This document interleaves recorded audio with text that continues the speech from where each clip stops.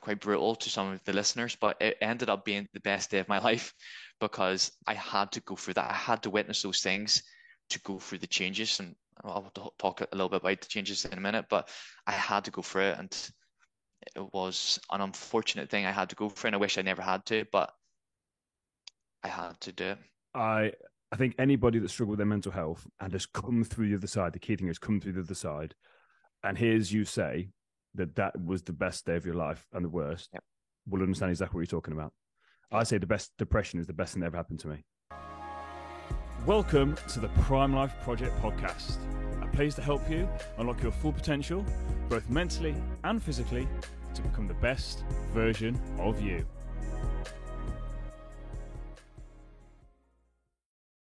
Welcome back to another episode of the Prime Life Project podcast, a place to help both mentally and physically become the best version of yourself. Today, I've got a fantastic guest. I'm actually recording this post-show. The reason I'm recording it post-show is because I messed up the introduction, so I'm just re-recording it. I didn't get the guest's name wrong. I just messed up the introduction, so I wanted to re-record it to do it justice. And although this topic, we are specifically talking about men's mental health, there is so many nuggets in here about mental health in general. So this is one of those episodes where if you're a long-time listener, you will know the kind of episode where I mean, where as soon as you're listening to it, it's just golden nugget after golden nugget after golden nugget. And it's just a guest coming on, being really raw, authentic, and genuine. And it was a fantastic conversation. And I know you're going to absolutely love it. So my guest today is Rob Hosking.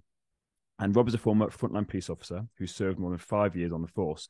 Throughout his time, he failed to take care of his own mental health and well-being. On his last shift with the police, he witnessed two very traumatic instances which changed his life. Since leaving the police force, Rob found that the process of healing from this experience he actually ended up recollecting many traumatic incidences that he failed to deal with at the time. Rob is now on a mission to ensure that people, especially men, open up about their mental health.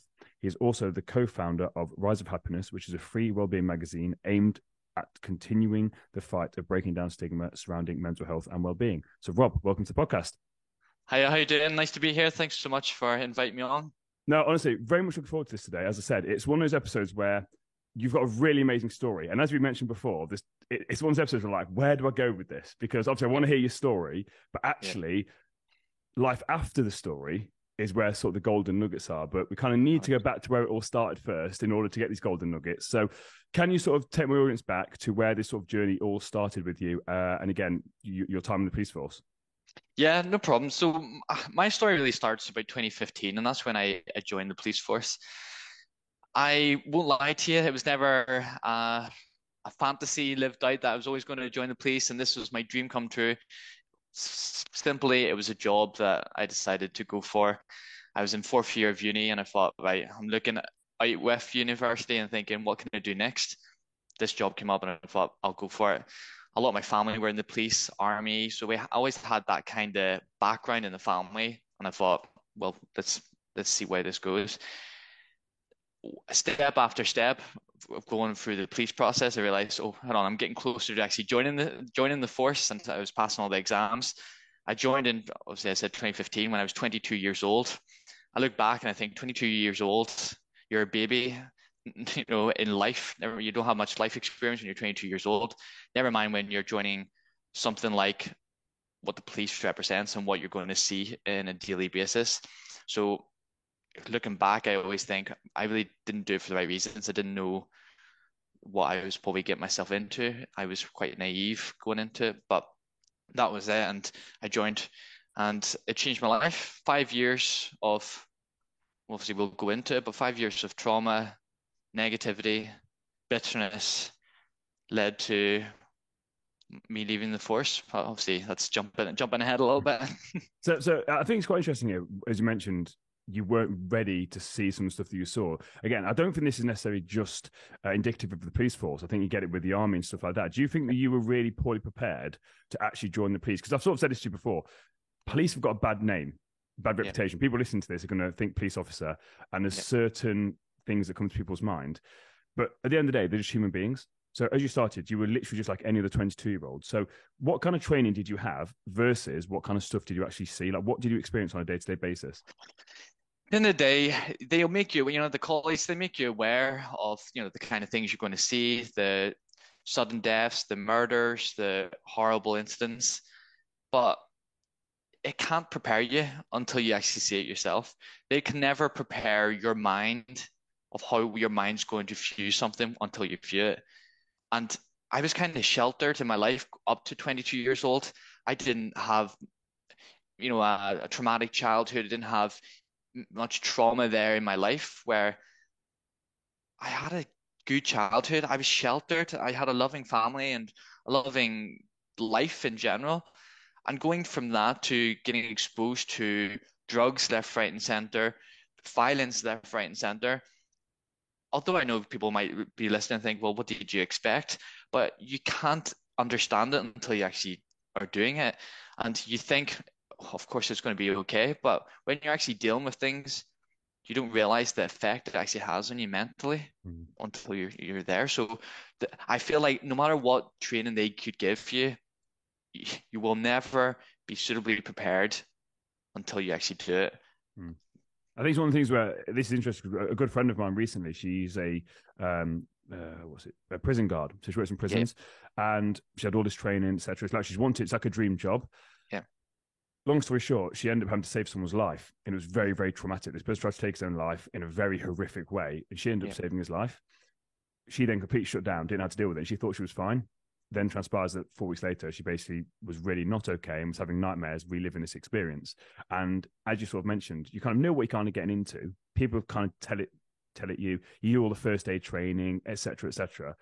But until you're actually faced with that situation, even if it's not that extreme, even if it's just a case of, for example, someone here that's done a first aid course, pretty much everyone listening to this podcast at some point would have done a first aid course.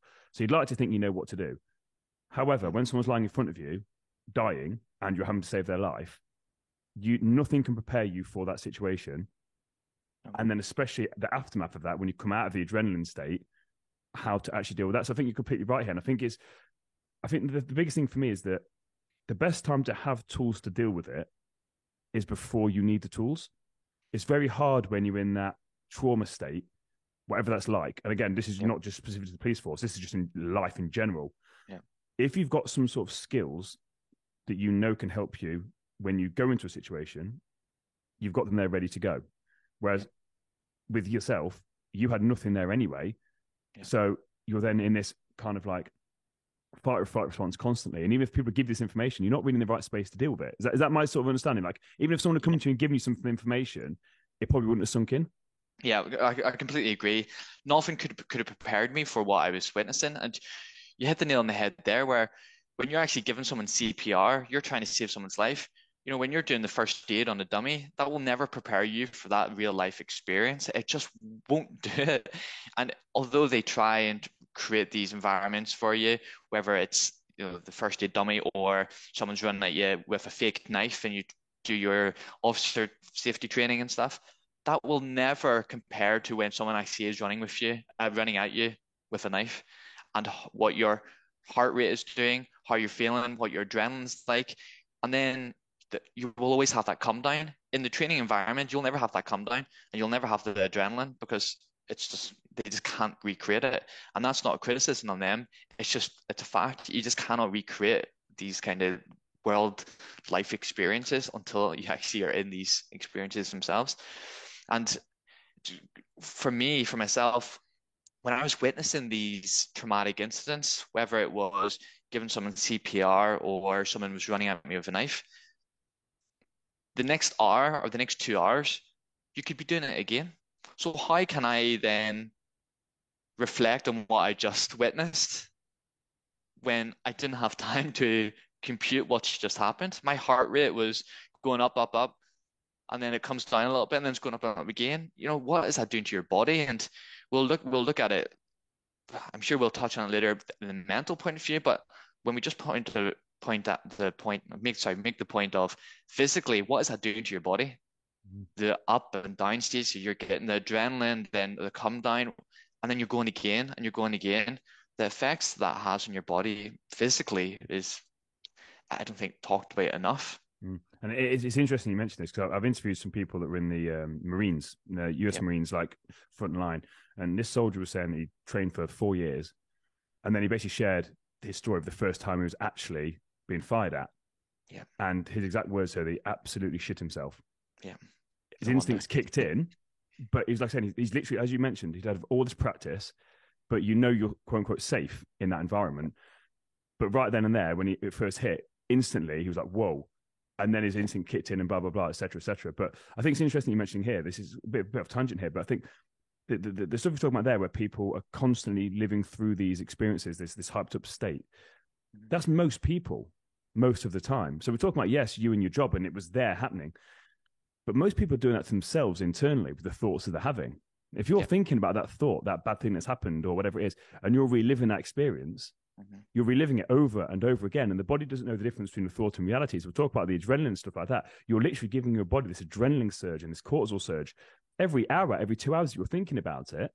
And Yeah. I imagine that was maybe the same with yourself in the force as well, like the police forces, that actually it wasn't necessarily after the day, it was that evening Yeah. when you kind of decompartmentalizing it, when it kind of hit you Yeah. again. So you get that sudden rush again before you go to bed. Was that the case? I'm not sure. Yeah. Yeah. Completely agree. And this is when where it has a knock-on effect because you can't tell me that your sleep is going to not be impacted if you didn't just have the shift you just had. So I'm up at night and I can't get to sleep. I'm tossing and turning, but guess what? I'm up in 2 hours because I need to go again. But I can't because my mind is just thinking, and it's the best time to rethink your whole day because it's the only time, especially when you're working the kind of job like the police, when you're in bed, that's the only time you get to be just right, everything's calm, but your mind's not calm because your mind is thinking what it's just witnessed that whole day.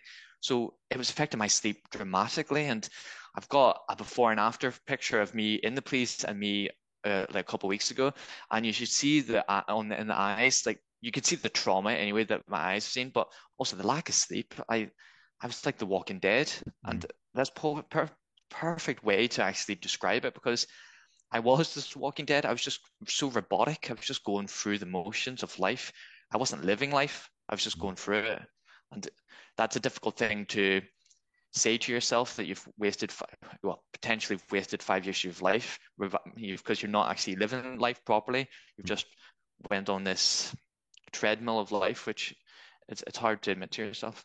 Mm. Were you whereabouts were you a police officer, by the way? Was it in Manchester where you're at now? Was it back over in Ireland?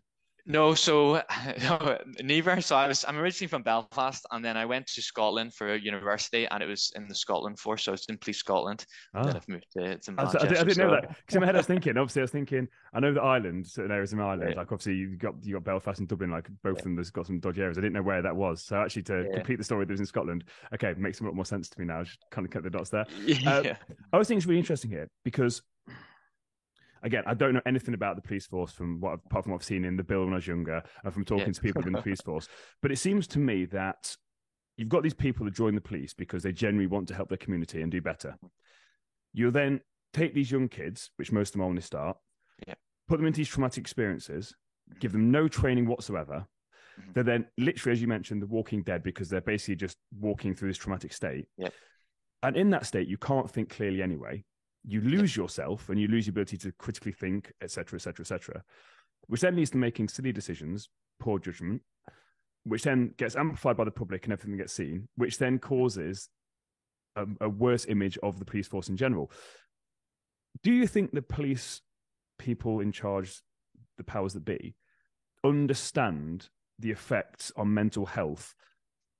Because to me, it seems like a very obvious fix that there needs to be a lot more at the front end of it mhm, and a lot more support during, because then it gives a better quality of service by yeah. supporting the staff, which then will then in turn help the public Mhm. perception, etc., etc., etc. Is that anything that's taken into consideration or anything that they're aware of? Do you think?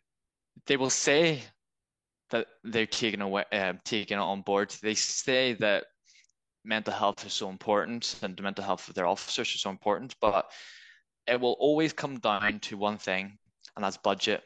And as how high you go in the police, that word budget becomes more apparent, and you forget the true meaning of the people on the ground who are actually doing the job. The people who are doing the shifts, who are standing outside a nightclub at 3 a.m. breaking out fights, because you're just thinking, what can we do for budgets? How can we save money? How can we make cuts? And the cuts always come from the front line.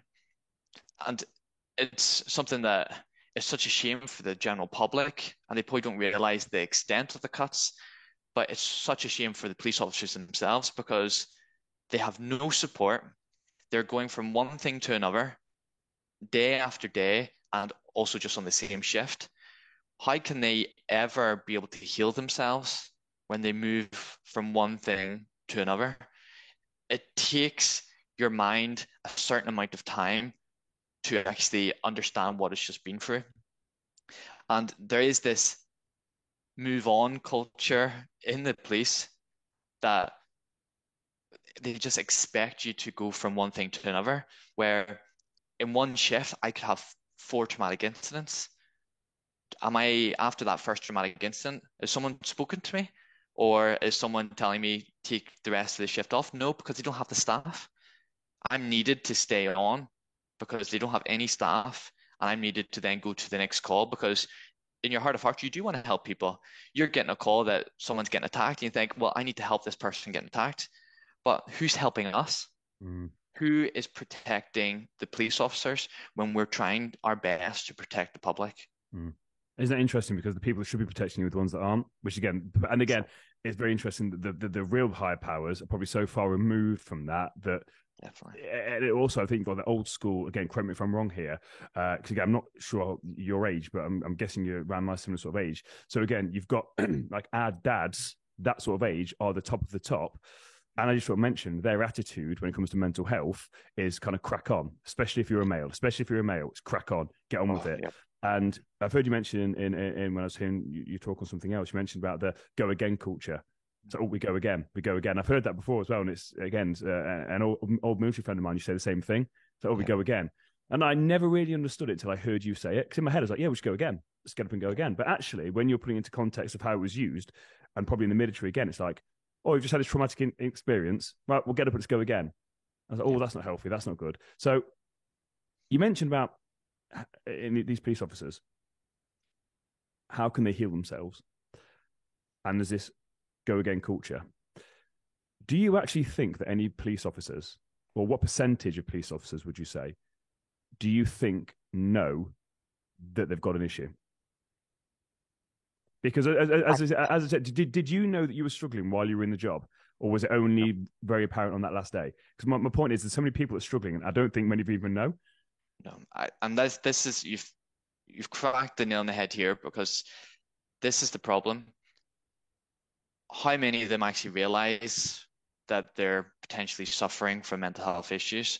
My answer to that is not many. I think the percentage will be so low. I think less than 10% of the whole police force will understand that they're actually going through mental health issues. And I was that person. I knew that there was changes in me because I knew that I had before the police, I was this person who loved life, such a positive person, loved spontaneity, loved my freedom, loved doing what I want when I want, and I loved life. Now, within those 5 years, I became bitter because I was seeing the worst of society day in day out. I was never seeing the best of it. I Mhm. was seeing the worst of it. So that does it chips away at you every day. It does chip away at you because you're just thinking, how can people in the world do this to somebody else? How can people in the world do this to whatever? It does chip away at you. Did I realize I was suffering from mental health issues because I was more negative? I was bitter with life? No, I just thought I'm just hardened to life because I wasn't hardened enough to life before because I was maybe a wee bit sheltered. And I was thinking, is this what life is all about now? Just that hardenedness to it. And when you're being surrounded by the people, as you said there, the older people in the police who are like, oh, mental health, no, don't care about it, just move on, get on with it, grew up or whatever they want to say to you. I was never in that culture where people were speaking to me about their mental health. They never said, I'm having an off day, Rob. You would never hear that in the police. They were just either they make jokes about, something traumatic and you think that's their coping mechanism, which is fine. And we all need coping mechanisms, but you need a coping mechanism that is also balanced with being able to speak honestly about something. Mhm. You can make your jokes, but you also need to be like, hold on, actually, this actually affected me.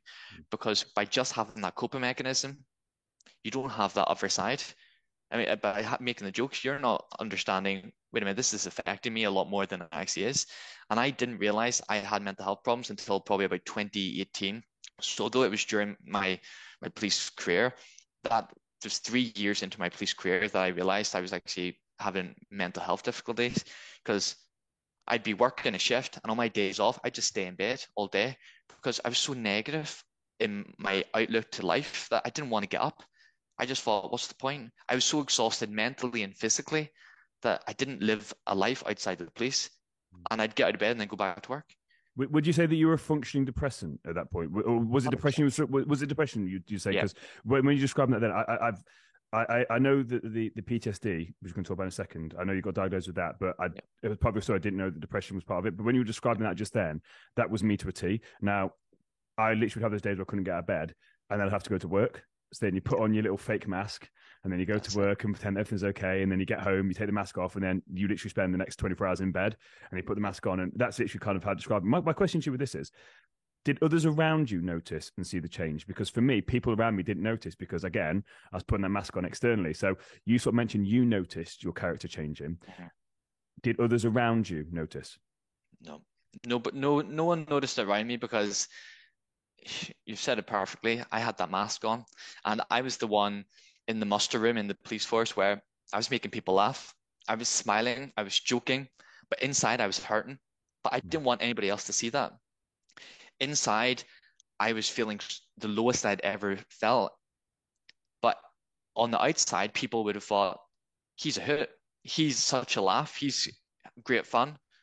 But when I'm by myself at night, I'm thinking to myself, all the negativity, so it comes to myself, and you'll never escape your mind, at night, Mm, especially when your head's hitting that pillow, it's you and your mind. There's nothing else. And that mask would come off, and I'd just sleep all day and all night to the point in 2018 where I did contemplate suicide. I didn't want to live anymore. I was so fed up with my life and how my life looked that I'm so disappointed with the person I'd become. I just did not see a way out of it. I didn't see a life that made me get out of bed for. I just saw a miserable, mundane life that I wasn't here for. Because that person I described to you, who I was before the police, setting the scene of who I was when I was feeling suicidal, night and day. And the job, and what I'd seen, and the lack of support that I received made me like that, mm. unfortunately. I want a lot of people to, again, I sort of mentioned this in the intro about, although we're talking about men's mental health here, because we're two guys talking about mental health from men, it's always the people that you least expect that are struggling with mental health. Now, that's what I wanted to know if those around you noticed that you were struggling. Because I didn't know the extent of how much you were struggling until you've just shared that with me then. Yeah. Again, I've been in a very similar position myself, Mikey as well, very similar positions. So we all get this here. It's people outside this podcast that are listening in to understand that you never know who's struggling. And it's normally the people, as you mentioned, that are there in the cafeteria laughing and joking, etc., etc. They're the ones that are actually struggling the most.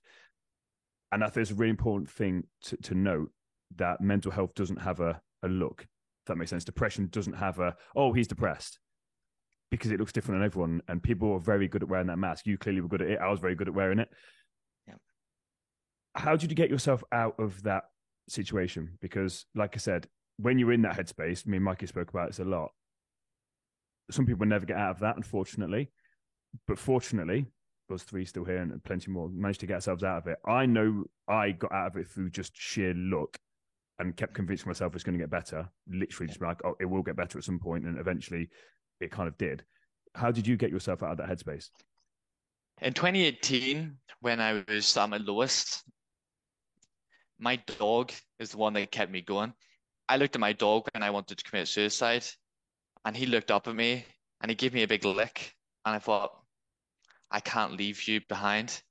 And it just changed me to probably away what you were thinking of, I'll get through it, it'll get better. But if it wasn't for that luck of having my dog at that moment, giving me a lick and looking at me in my eyes, I may not be here today. But I had that intervention in my life where he was there and it made me live for another day to think it will get better. And then from that moment on, I did convince myself it will get better. I had my good days and I had my bad days, but I did think maybe out of hope more than expectation that hopefully this will get better. And if it didn't, I'm not sure what was going to happen, but I just hoped. And unfortunately, there was a day, my last ever shift, that changed my life forever and gave me that push to heal. Mm. So I think before we go into this last day, you shift. I think the key word here is hope, as you mentioned. Like Yeah, if you have hope, again, that is one. I think that's one of the last of the freedoms that we have. If you've got hope, then you can persevere through such hardships. And as you mentioned, a lot of people in that dark place don't have hope. And yeah, again, that's pretty much the word I had. I was just hoping it would get better. And yourself there, like if you just, but some people don't have that hope. But if you can, again, try and blindly convince yourself of that hope, again, to take each day as it comes, then again, the good days will come. Before we go into this last day of the shift, there's one question I want to ask you. What did you need, looking back, what did you need support wise that would have stopped you or at least helped you not get to that dark place? Was there anything looking back at retrospectively that could have been in place either before you joined the police, like on your training, while you're on the police force? Is there anything from what you know now, after you've been through all this and you've looked back, was there anything that stands out where it's like, I needed this would have yeah. helped? I think for me, I will have to address the culture in the police. If the culture was better, I think it would have changed a lot of things because you are the average of who you surround yourself with.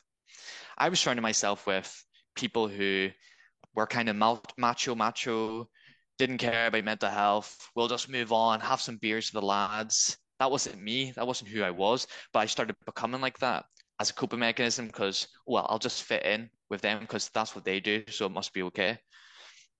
So the culture has to change. And if the culture was different, where people were like you and me, where we were opening up about our mental health and we had these in-depth conversations rather than superficial jokes to, bypass how they're actually feeling, that would be completely different. And my story would be completely different. And I could have potentially still be in the police now, who knows? But the culture needs to change, and it's probably the hardest thing to change when you've got so many officers in a police force and so many older ones too. How do you start changing that culture?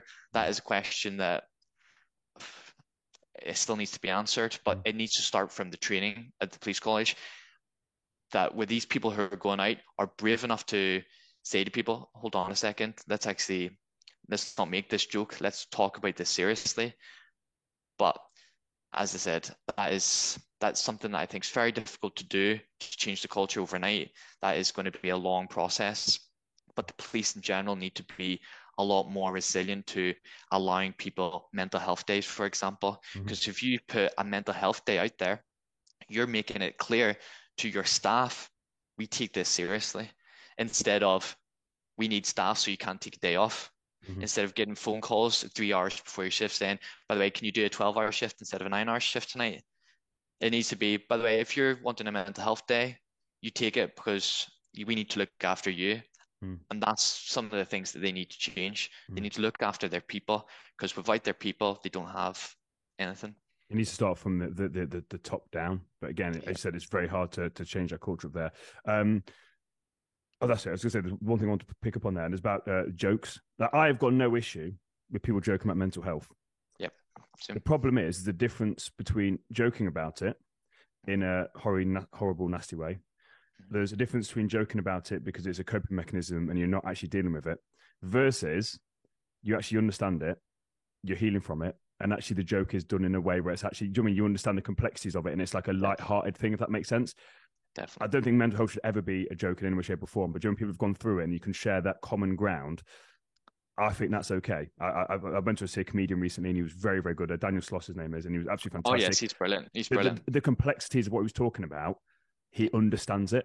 So when he's talking about it, the jokes, I'm like, yeah, he clearly understands it and he gets it. As you're mentioning there, in the police forces, football teams, all that sort of stuff, people are joking about it and they're brushing it off like it's not really a thing. It's like, this is really serious, but no, we'll just leave that there. It's like, no. You need to really unpick that because you're using that joke to basically say, I'm struggling here. I don't know how to talk about it. So I'm just going to see how this lands. And then the problem is the other people don't know. So then they're like, oh my God, he's just thrown this thing. That resonates with me. That's making me feel a certain way. let's just call the guy pussy and laugh and joke off, and then we crack on with our day. Does that make sense? That That's seems like how it's the same. I've never been in the police force, but it's the same in football teams. It's like I it's get it. Yeah, it's not unfortunate, especially men. We're talking about men's mental health here, especially, and you think men have it hard in these environments. Not that women don't have it hard, but men have it hard in these football teams, in this macho culture that exists in life, where if a woman opens up about her mental health to another woman, they will not have the same reaction. And a lot of times they won't have the same reaction. When a man does it, you have no idea how that will land. As you said, you'll either be called a pussy, you'll be able to be told to grow up or get life or stop or I don't know, stop being silly or something like that. You have no idea how it's going to land. And this is where it's so important to surround yourself with the right people. Because if you've got the right people around you who will understand it and take it on board and be like, I know what you mean here, mate, and let's talk about it. It's so much easier to then in future open up about it. But if you've seen somebody make a joke to somebody else about them struggling, you're not going to open up to them, are you? You're going to think, I cannot open up because I do not want that ridicule. And unfortunately, from my experience, that was the police in and out. That macho culture, it was a massive football team where they were all taking the piss, having a banter, and I can take it, and I think it's needed at times, but not to the detriment of opening up and being. If you're scared to open up because you don't know what someone's going to say to you, then it's wrong.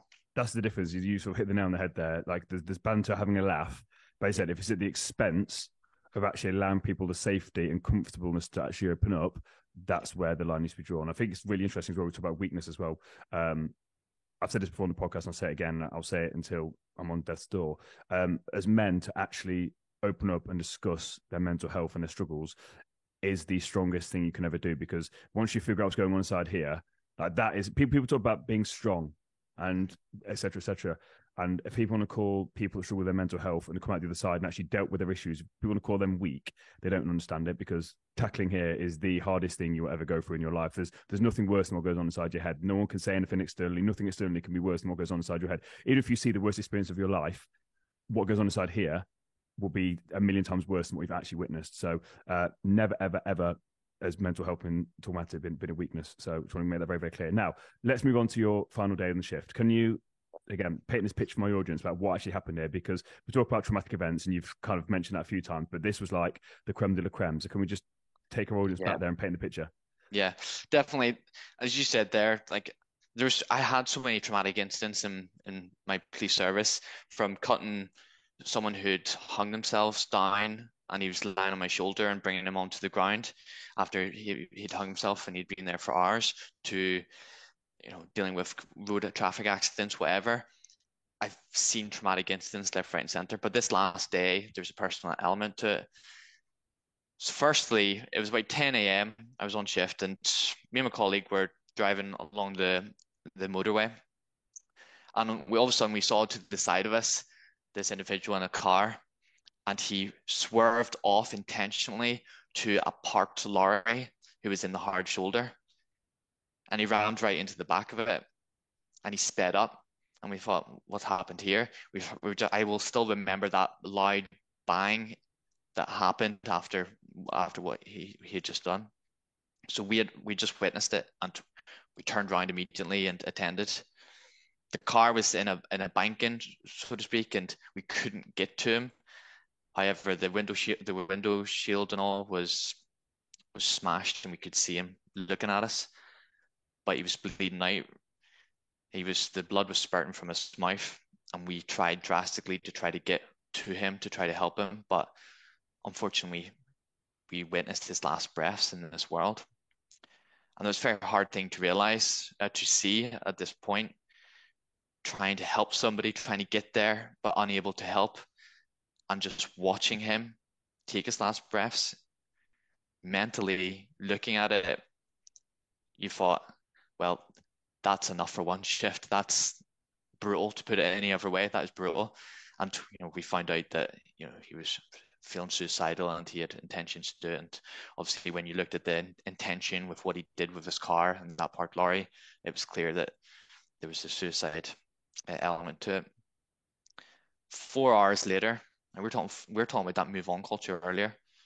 4 hours later, I'm still on shift, and my colleague then has a heart attack on shift and passes away. And I still remember watching the paramedics give him CPR, and he gets put into the ambulance, and the ambulance door closes.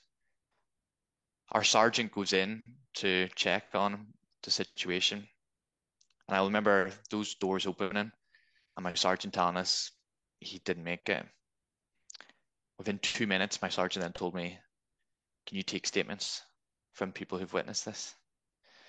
I just witnessed the paramedic giving him CPR. I'm now having to relive that moment over and over again when I take statements. I always wanted to protect others and my colleagues. My colleagues were younger service than me, and I said, "Oh, I'll take all the statements," because I didn't want any of them to relive that incident again. But who protected me? Well, I wasn't protecting myself. I should never have been made to do those statements. But it ended up being my last ever shift. Two traumatic incidents, one very personal, and it changed my life dramatically because of how it shifted my mind and what it made me, how it changed how I view life, basically. And it was brutal. It was the worst day of my life by far. But now, looking back on it and having the healing journey that I've had in the last 3 years, I look back and say now it was the best day of my life. And I know that sounds maybe quite brutal to some of the listeners, but it ended up being the best day of my life because I had to go through that. I had to witness those things to go through the changes. And I'll talk a little bit about the changes in a minute, but I had to go through it. And it was an unfortunate thing I had to go through, and I wish I never had to, but I had to do it. I I think anybody that struggled with their mental health and has come through the other side, the key thing is come through the other side, and hears you say that that was the best day of your life and the worst, Yep. will understand exactly what you're talking about. I Yep. say the best depression is the best thing that ever happened to me. And people Yep. are like, "Are you joking?" It's like, no, no, no. Because without that, I would have carried on living my entire life just gradually going downhill and getting worse and getting worse. I kind of needed to kind of just fall off that cliff metaphorically to hit rock Yep. bottom to be like, well, I now have a choice. Like right now, I'm faced with a choice. I can either end it or I can actually rebuild and do something better. And then once you go through that, which we're going to talk about in a second, the process of changing here, you then actually find yourself, which the place I'm at now, I understand myself more than most people out there that haven't done the work. I look at Yep. people and you can see the difference in that. So Yep. again, you saying that completely resonates with me. Yep. Again, and as you said, me and Mikey say the same thing, and everyone does. The reason why I do this podcast is that I don't ever want anyone to go through what I went through. I don't ever want anyone to hit rock bottom to then think, it's time for a change. I want to catch people on the way down. If I can catch them halfway down the cliff, for them to realize I'm not going the right way here. I'm not feeling good about my life. I need to change. That's better than you hit rock bottom and you literally have no choice. So, how did you then start to go through this change? Because as I said, that's traumatic. Either one of those things in and of itself is enough. Yep. To have them back to back on top of, because this is like the game of Buckaroo, I imagine. These are just the straw that broke the camel's back, and finally it Yes. kind of all came crumbling down.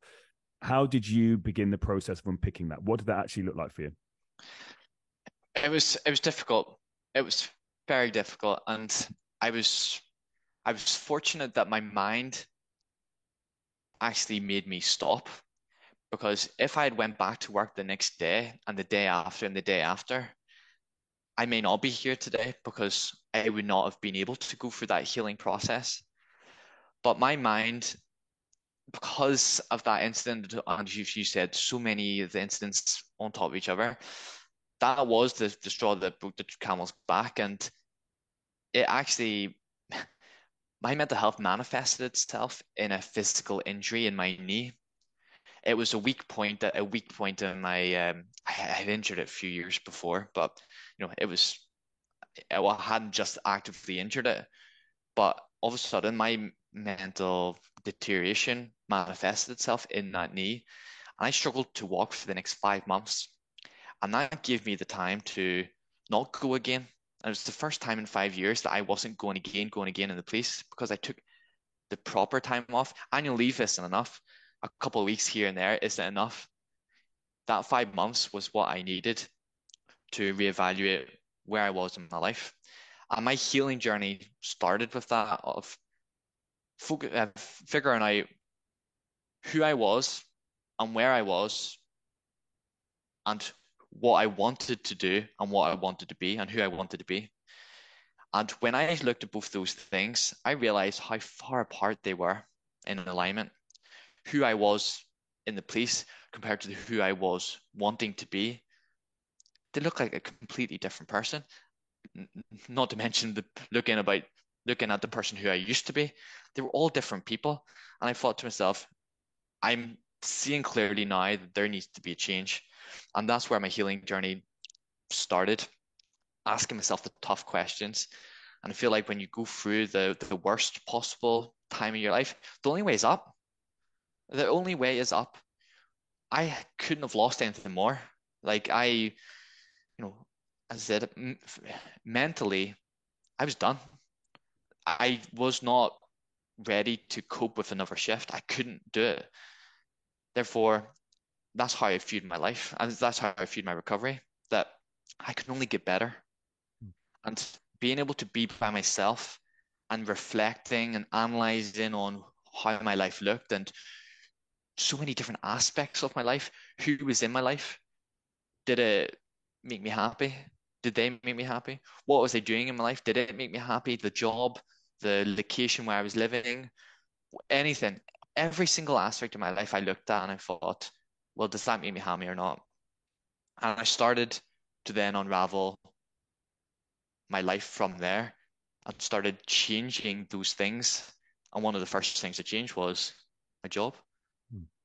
I needed to leave the police officially, although I was on sick leave at the time because of my knee. I needed to actually leave that officially and know I'm never going back to that. And I did, and it was the biggest weight that was taken off my shoulder ever. And my recovery was only allowed to progress because I was brave enough to take that first step. Mm. And to the listeners out there, we all need to be brave enough to take that first step. It might be a risk and it might seem like a big risk at the time, but trust me, if you're brave enough to take that first step, the rest of the steps are a lot easier and it will pay off. Especially when it comes to your mental health, nothing is worth your mental health. Definitely. Like for me, no risk is worth your mental health. If something is really affecting your mental health that Yep, much, where you're at rock bottom, nothing's worth it. And exactly. I just want to just unpick the steps that you took here and basically, because again, what you've said is absolute gold. Like, and it's all about that self reflection. And again, long time listeners of the podcast will know massive on this. Again, the guests that have on, there's common themes. And I always say that's common themes on how this kind of works. It's asking yourself the hard questions. So, what order did you do this in? So, I'm going to assume you didn't just wake up one day, literally the day after, and you're like, right, my knee hurts now. I'm just going to start asking myself some questions. Like, how did this actually look? So, just my audience can understand this because, again, also we've said it, fantastic, like tough questions, reflecting, analyzing who's in my life, how do they make me feel, does this make me happy? Again, absolute goals. So we're going to put this into some sort of structure because people listening to this who may Yep, be struggling and being like that, they'll kind of want to know, no, like, what do I do? So yep, I know that this is what you did, and again, there's loads of different ways to do this. So we're just talking about your personal experience here, but what did it actually look like for you? What steps did you actually take? If you can yep, sort of remember like the order and how and when you did it. yeah. The first, I think initially I was just so glad to be away from that go again culture that I just took a few days to relax and unwind about just relax in my life and just think, right, let me just do the things that makes me happy. I was in so much agony with my knee, but I was just watching some of my favorite TV shows. And it's so simple, but I was just doing stuff that made me happy. I was out of bed and I was just watching some of my TV shows. I was with my dog, playing with my dog, obviously limited because I couldn't barely move, but I was focused on myself. I didn't focus on anybody else. I just focused on myself and what I wanted to do. And then during that process for those 5 months, obviously I could just watch TV and my favorite shows for the rest of my life. The first the thing I did was, what am I going to do with the job? What do I want to do with the police force? And I had to ask that question of, is this going to be for me longer term? Could I get a different job in the police? Could I, you know, go back onto frontline policing, or what? How did that look for me? And I had to look at that because that was the thing that made me unhappiest. So I focused on the thing that made me unhappiest and sorted out how am I going to change that. And I spoke to my parents, and I didn't want to speak to my parents about it because my dad would be kind of like, no, no, no, what else are you going to do with your life? You need to be in the police and stuff. But the reaction I got from both of them was so supportive that I just thought, oh, I actually can do this. I have the strength here to leave the police because it was such a big step. That's a career for people. That's their 30-year career sorted. So to be able to have that strength from being given to me by my parents to say, you can do it and we'll support you no matter what, was such a weight lifted off my shoulders because that's something I feared. I didn't want to let them down. I didn't want to let, especially my dad. My dad, boy loved the idea of me being in the police. And my brother's still in the police. We both joined at the same time. And he always loves the idea of us being in the police. And when I was so open and honest with him about how I was feeling, and he gave me his feedback, I was like, well, actually, I can't do this. I've got the support. So you need to focus on what's making you the unhappiest in your life. Focus on one thing, just one thing, what's making you unhappiest. Because there might be tons of things that's making you unhappy, but I'm sure you will find out what's making you the unhappiest. So I did that. I then also spoke about what I was feeling. It took me a few days, a few weeks. I didn't just, as you said, next day I'm like, right, I'm happy to speak about this because I didn't know how to compute it. I didn't know. I was stunned. I didn't compute it until after his funeral, my colleague's funeral, to then be like, and I was able to attend the funeral, and after that, then I was like, right, there's a finality to that now. Now, how am I going to process this? And it's like, those different stages of grief. It was almost like I was going through those different stages of grief. The acceptance stage, I had to go to the acceptance stage and say, right, I accept that this has happened. I'm not sure why this has happened to me in my life. And I'm not saying, oh, who's me? And, it's happened to his poor family. But I'm saying, why did I witness those two incidents on that last day? And I had to ask myself, how am I going to use this for better? And for me, I used it to be able to speak about my mental health for the first time properly.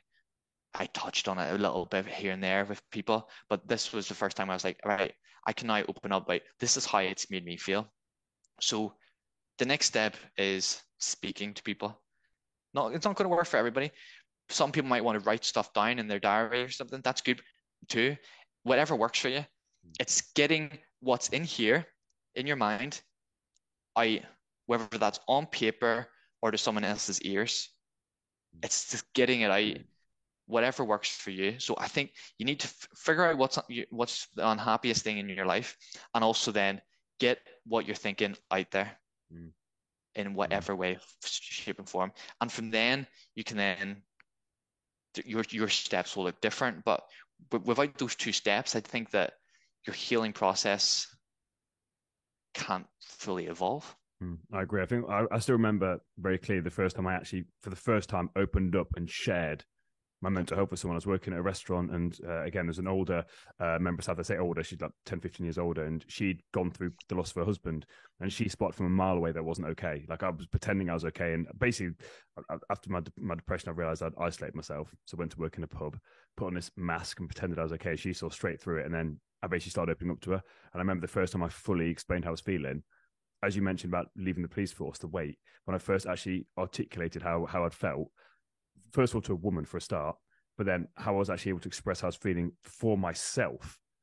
Because as you said, I hadn't processed it. I hadn't done any journaling, but I said it out loud. And then I was like, oh yeah, this has actually happened. It kind of then made it real. And then I could do something about it. And this is what I say, it's very hard to think inside your own head.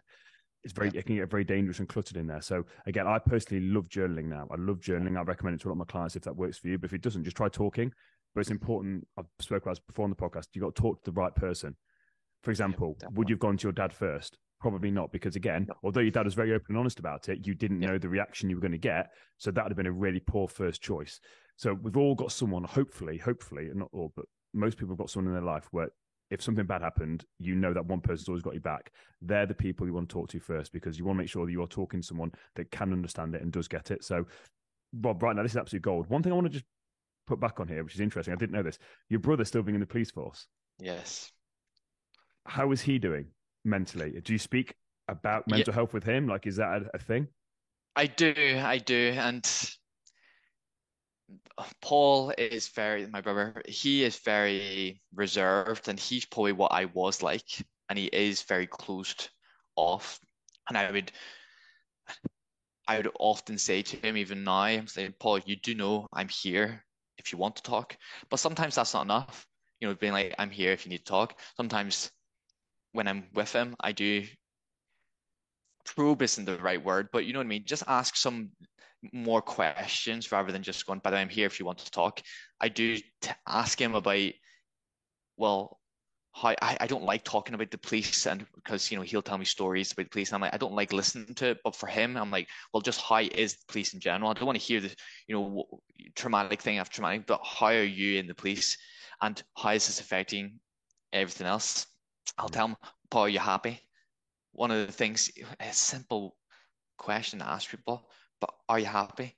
Whether that's in your personal life or your professional life, because they're all linked, especially in a job like the police. If you're unhappy in your professional life, guess what? It's going to start seeping into your personal life. In Mm. one way or another, it's going to start seeping in. So Paul is, yeah, he's a lot more reserved, but Paul also has his wife there who I think he does open up to. He does have me to open up to, but I feel like he thinks that he's the older brother, that he's the one that has to protect me rather than sharing some potential disturbing things to me. So I do think we've got that relationship, which is a shame. And I try to get it out of him saying, Paul, like, you don't know I'm here. I don't care if I'm your younger brother, I'm here for you too. But I think that dynamic Mm. for him is important. That he doesn't, I don't know why it is important for him, but you know what it's like. It's some people are It's one of the things where, again, and as you sort of mentioned before, I know what it's like for me. When I was at my lowest, I've said this before. If I time traveled back, literally me, time traveled back and spoke to myself at my lowest, I'd have told me to F off because I yeah, wasn't ready to hear it. But I think the yes, most important thing is there, you're not pushing it. You're just saying to him, listen, I think, and again, you hit on another golden nugget here is like just asking, how are you feeling? yeah, Like, but then actually listening. yes, And definitely. I think another good question to ask him and others around is like, what are you doing to look after yourself? Yeah, That's a big thing to ask people because most people don't even think about that. When you're so stuck in that, it's like, well, what are you doing to look after yourself? And all you're doing is just planting seeds. I just call it planting yeah, seeds. What you do, you can't do anything. You can't force anyone to do anything. That's the unfortunate thing with mental health. Like again, no matter how, if your brother is struggling, we don't know if he is, but let's say he is. There's literally nothing you can do unless they want to or are open to hearing it. But all you can do is just plant those seeds and just hope that with a little bit more watering, that hopefully, if he ever does struggle, that he knows actually, you know what, my brother's been through this. He says yes, I'm there, and then bam. And then it's important that if you are saying to people, it's a key thing here. If you are saying to people, I'm here for you. I know you know this, but this is my audience. That if they do reach out, you better make sure that you're there. yeah, Don't tell people that are struggling mentally that you're there for them, and then when they actually do reach out, you're then not there for them. So don't say that to someone thinking you're helping if you don't actually genuinely mean it. Because definitely. if you aren't in a place to help someone, just don't offer. Just say, I can help you in the sense of if you're struggling, I can pass you on to someone else, etc. But don't say you're going to be there if you're not going to be and you're not prepared for that responsibility because that is a big responsibility. Um, Rob, this has honestly been absolutely incredible, like genuinely fantastic. I just want to like final things, few things on here. How is your mental health right now? Like nowadays, like how do you? Because I say this before, I still have my bad days. No one's perfect. You can't have the good without the bad. But No, on the whole, how are you mentally, and yeah, what things do you have in place to kind of hold you together? yeah. I'm good, and I do have my good days and bad days, and have suffering from PTSD symptoms where, sometimes I do struggle to sleep. I get flashbacks. I sometimes get intrusive thoughts at night. Usually nights are my worst ones. That's where, because I struggle to sleep anyway, maybe the shift, all those years of shift works maybe caught up with me, but I do struggle to sleep, and that's when my mind just runs wild. But I do have coping mechanisms now. I always say that famous phrase of it's okay not to be okay. I add to it and I say it's okay not to be okay, but it's not okay to ignore not being okay. And I now know that I will not ignore if I'm not okay. If I'm not okay, my partner is incredible. She will be able to speak to me. There's no judgment, and she's an ear. She just listens. There's no, I think you should do this. I think you should do that. I think you should. It's just listening. And yes, there is that support of, well, what would you like to do? But there's no pushing me to do anything. It's, yeah, she's incredible. And I've got that person in my life where I can tell her anything, how I'm feeling or what I'm thinking, and she will not judge, and she'll just take it each step at a time, and she'll support me throughout everything. So that for me is a big thing for me. But I've also learned now to write down my thoughts, especially at Mm. night. I need to get them out, and I write it all down. And for me, I found a lot of clarity in that.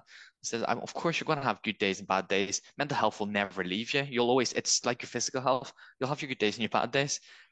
But as long as you know how to cope whenever if there is a bad day, and that's so important. And for me, speaking about it, I cannot recommend it enough, especially men. You will have so many weights lifted off your shoulder by just speaking to the right people about it, because there will be no judgment, and I'm 100% guarantee you that I'm sure they've been through something similar themselves. Mm. I love what you said there about again, just getting out of your head, the journaling again. It's such a powerful thing, and to really start trying to understand yourself and your patterns. We're creatures of habit, we're creatures of thought patterns, like physical patterns, habits. So if you can start to notice your own patterns, whether it's your thought patterns, especially by journaling it out, you understand yourself and you can unpick it. So that when you're having a bad day, you're having one bad day a month now, rather than back in the day, like we were saying, like you're probably having 7 bad days a week. Yeah, Do you know what yeah, definitely. I mean? It's one of these where like if you can have a bad day, but rather than it consuming a month, it just consumes a couple of hours, and you're noticing, I'm doing that thing again. Right, okay, and you're just aware. I think awareness here is the key. And most people aren't aware of their patterns. They're not aware of their thought patterns, their physical patterns, all these things. They're not aware of the things that are going on, their emotional patterns, their responses. Once you become aware, you can then start to self audit. I'm doing that thing again, and not just for mental health, even in relationships. Hmm. Like if you Definitely. just notice that you're going through the same cycles, you're the common denominator, and the only person that can figure that out is yourself. Exactly. And there's three things that I say: notice it, acknowledge it, and then heal it. And obviously, there's different components to every single one of them, but you need to go through every single one of them to get to the next process. You need to notice how you're feeling, but noticing it isn't enough. You need to acknowledge it. I'm like, right, well, how is this making me feel? I know how I'm feeling, but how is it making me feel? Why am I feeling like this? Go deeper and then heal it. Whether that's journaling, whether that's speaking about somebody to somebody, you need to go through all three to then get to the better place. And however that looks for you in terms of healing, whether you, as I said, whether you want to speak to somebody or not, you have to find a way to get it out of your head. Because when it's just you in your head, it's a scary, it can be a very scary place. It's scary because there's no user manual. You don't Ah, know what to do. definitely. If you're sat there and there's a user manual, right? So I'm here by myself and I know what I've got Yeah, to do. yeah. You kind of figure it out. It's like me and my MacBook. If you gave me an instruction guide on how to take it apart and put it back together, I'd be like, it's gonna be really hard, but I can kind of figure it out. We have no instruction manual. So trying to figure it out Yeah, yourself is exceptionally hard. So as you said, just definitely. reaching out. There's loads of great resources as well, great free resources. Again, we're going to talk about in a second what you'll do, which is fantastic. Yeah. Again, you've got podcasts that are out there, YouTube channels, books, which aren't necessarily free, but you can find them online if you need to. But there's resources out there to help you. One final question I ask all my guests to wrap it up. What advice would you give someone who feels stuck and out of control with their life right now? I would say I looking at what I'm doing now and looking into happiness, my advice is focus, if you're feeling stuck, focus on what is making you unhappiest in your life. If you can write down everything that's making you unhappy in your life, you can change it. Because if you find out it's hard to find out how you can be happy and what makes me happy. That's hard. But if you can find out what doesn't make you happy, you're you're canceling those out and you will find out what makes you happy. So if you are feeling stuck, yeah, just write down what is the thing that's making you the most unhappiest. Start with that. And then once that gets cut out, there'll be potentially a new thing that's making you unhappiest that's taken over. And then focus on that. It's a process. Don't think it's going to be all better in a day because it's not. That's a But key one. That's a key one you said there. yeah, That's a real key one because what can happen is you get a bit jolly because you have one good day and you think, oh, yeah, yes, I'm good now. Yes. And then but then you beat yourself up a little bit. So I just wanted to, I didn't mean to interrupt you there, but that's a real key thing there. Just understand like it is a process and it takes time, and you didn't start to struggle overnight, and you're not going to be able to heal yourself overnight as well. So I didn't mean to interrupt you there, but that was, I just wanted to pick on that. No, that's it. You've hit the nail on the head. Like I was going to say that too. It took a long time to all that to build up, that unhappiness and your mental health issues. That didn't just happen after one day. So allow yourself those days, those months, those years to heal. And that's what you just need to be kind to yourself too. Mm, mm. Be kind to yourself is something that I really struggled with. That was one of my biggest things because my self talk was so negative. Again, Yes. it's basically becoming your own best friend. You're going to be with yourself for the rest of your life. So Yes, about time you start to become your own best friend. definitely. Can you talk to me really quickly about the rise of happiness? I think I'd like to get you back on the podcast again to talk about Yes. this. First of all, about PTSD, because I think we've got a lot more there to unpick. So I'd Yes, love to have you definitely. back on that. And also, I'd love to talk about this as well. So can you just quickly, for my audience, what Yeah. we're going to do with this, we spoke about this before. I'm actually going to put the latest episode of this in the show notes so you can download it for free. So when he describes it, like you can get your own copy of this. So what is Rise of Happiness?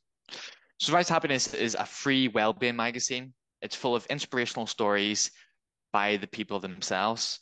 So people will share their stories word for word of their mental health journey or their well-being journey. They're all completely unique and different, but the important thing is it's in their words. We do not write their words. We do not take some little quotes left, right, and center. It's all in their words. So you can probably see this raw, unedited version of someone going through their whole mental health journey or their well-being journey in general. Along with that, there's also expert well-being and mental health tips from nutritionists, sleep experts, you name it. So we've got a nice wee mixture there, and the whole idea is to break down that stigma of mental health and well-being in general because they both go hand in hand. It's called Rise of Happiness because the aim is to increase happiness in society. We want to see the rise of happiness in society, and I want to give back to people who, like me, needed some other resources out there free of charge, and to see I'm not the only one who's going through this. And there's people in the public eye, but there's also everyday people who are sharing their stories because we are all the same underneath and we all go through the same stuff. You could not say it any better. Like we're all one story. We are all the same. And you hear the stories, like my story, your story, Mikey's story, all the guest stories, and the principles are the same. We are all one. Exactly. Honestly, Rob, absolutely incredible. Like I said, the latest episode or edition of that is going to be in the show notes. So whether you're on YouTube or Spotify or Apple Podcasts, just click on the link down there and you can download that for free. Rob, where can people find out more about you? Do you have a social media at all? Is there any way people can connect with you at all? Yes, if you get me on LinkedIn, just Rob Hosking on LinkedIn. I'm sure we'll put that in the Yeah, show notes I'll get too. Mikey to pop that across the screen. And then also just the Rise of Happiness website. There's a contact form there. Send us an email. You've also got our email address in there. Send us an email if you want to get in touch, want to be involved in any way, and yeah, on LinkedIn. So they're the ways for me. Rob, honestly, this has been such an amazing conversation. I knew it was going to be good. Thank you again for being so open and honest with your story as well. I know it's never easy to actually take stuff back there to experience that to then help other people, but you've definitely helped people here today.